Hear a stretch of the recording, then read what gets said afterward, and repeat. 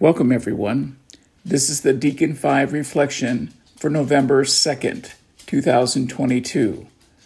All Souls Day, the commemoration of all the faithful departed. The Gospel according to John, chapter 6, verse 37 through 40. All those the Father gives me will come to me, and whoever comes to me I will never drive away. For I have come down from heaven not to do my will, but to do the will of him who sent me. And this is the will of him who sent me, that I shall lose none of all those he has given me, but raise them up at the last day. For my Father's will is that everyone who looks to the Son and believes in him shall have eternal life, and I will raise them up at the last day.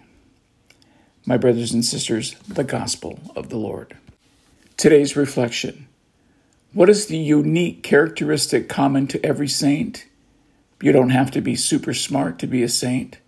Saint Christina, the Astonishing, was developmentally impaired, and yet she became a spiritual advisor to rulers and peasants alike.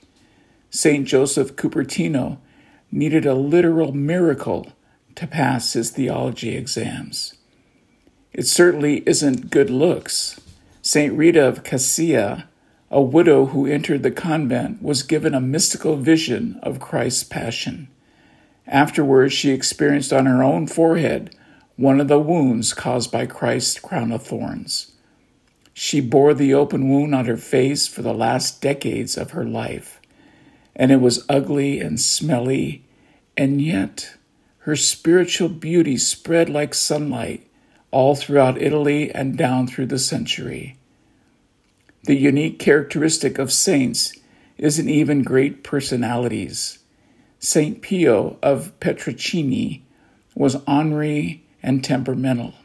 He used to be harsh and demanding even when he was hearing confessions. And yet, sinners from all over the world were drawn to his confessional. The unique characteristic isn't wealth and worldly success. We do have canonized saints who were empresses, but we also have those who are hermits and beggars. The characteristic shared by all the saints, the one sure sign of mature holiness, is none of those things. Rather, it is the truly amazing ability to experience deep joy even in the middle of terrible sorrow. This is what Jesus means when he says that those who are poor, in mourning, and persecuted are blessed. Holiness is a mature friendship with Jesus Christ, a friendship so deep and strong that allows us to experience the joy of eternal life, even while still fighting the painful battles of our earthly exile. So there is hope for all of us. We all have the ability to become a saint. Your action of the day. In every Mass, our prayers are joined with all the angels and saints, thanking God and asking for grace. Today, as Christ in the Eucharist once again lays a bridge between heaven and earth, let us lift our eyes to the triumph and let our hearts rejoice. Thank you for listening to today's Deacon 5 reflection. You can visit the Deacon 5 website by going to deacon5.com. There you can view all of our daily reflections, and you can sign up to receive them in your email Monday through Friday each week.